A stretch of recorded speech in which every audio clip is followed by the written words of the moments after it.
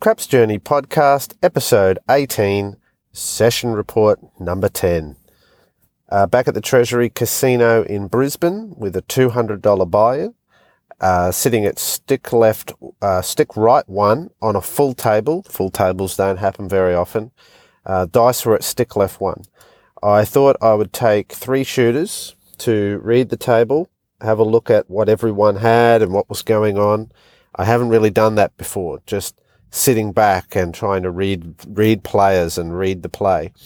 Very interesting to gauge the players and the dealers too. I did a couple of $10 don't pass winners after they hit their first point. It was basically the choppy table short leash play.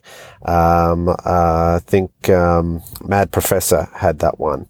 After the next shooter had made 2 quick points, I then did a $10 don't pass on which went to the 4. I laid $20 in odds and got a win on that as well.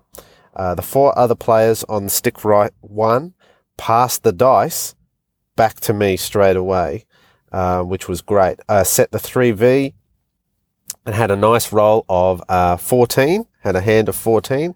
I made 4 points and the dice were landing okay. Started with a $10 pass line and hit the 12. Loaded up again on a $10 pass line and a $44 inside, which is basically 25% of my buy-in. But it felt okay. Took 2 hits, same bet, and chips moved around as the point shifted to other numbers. Got it back to 22 inside and then started pressing 1 unit each hit.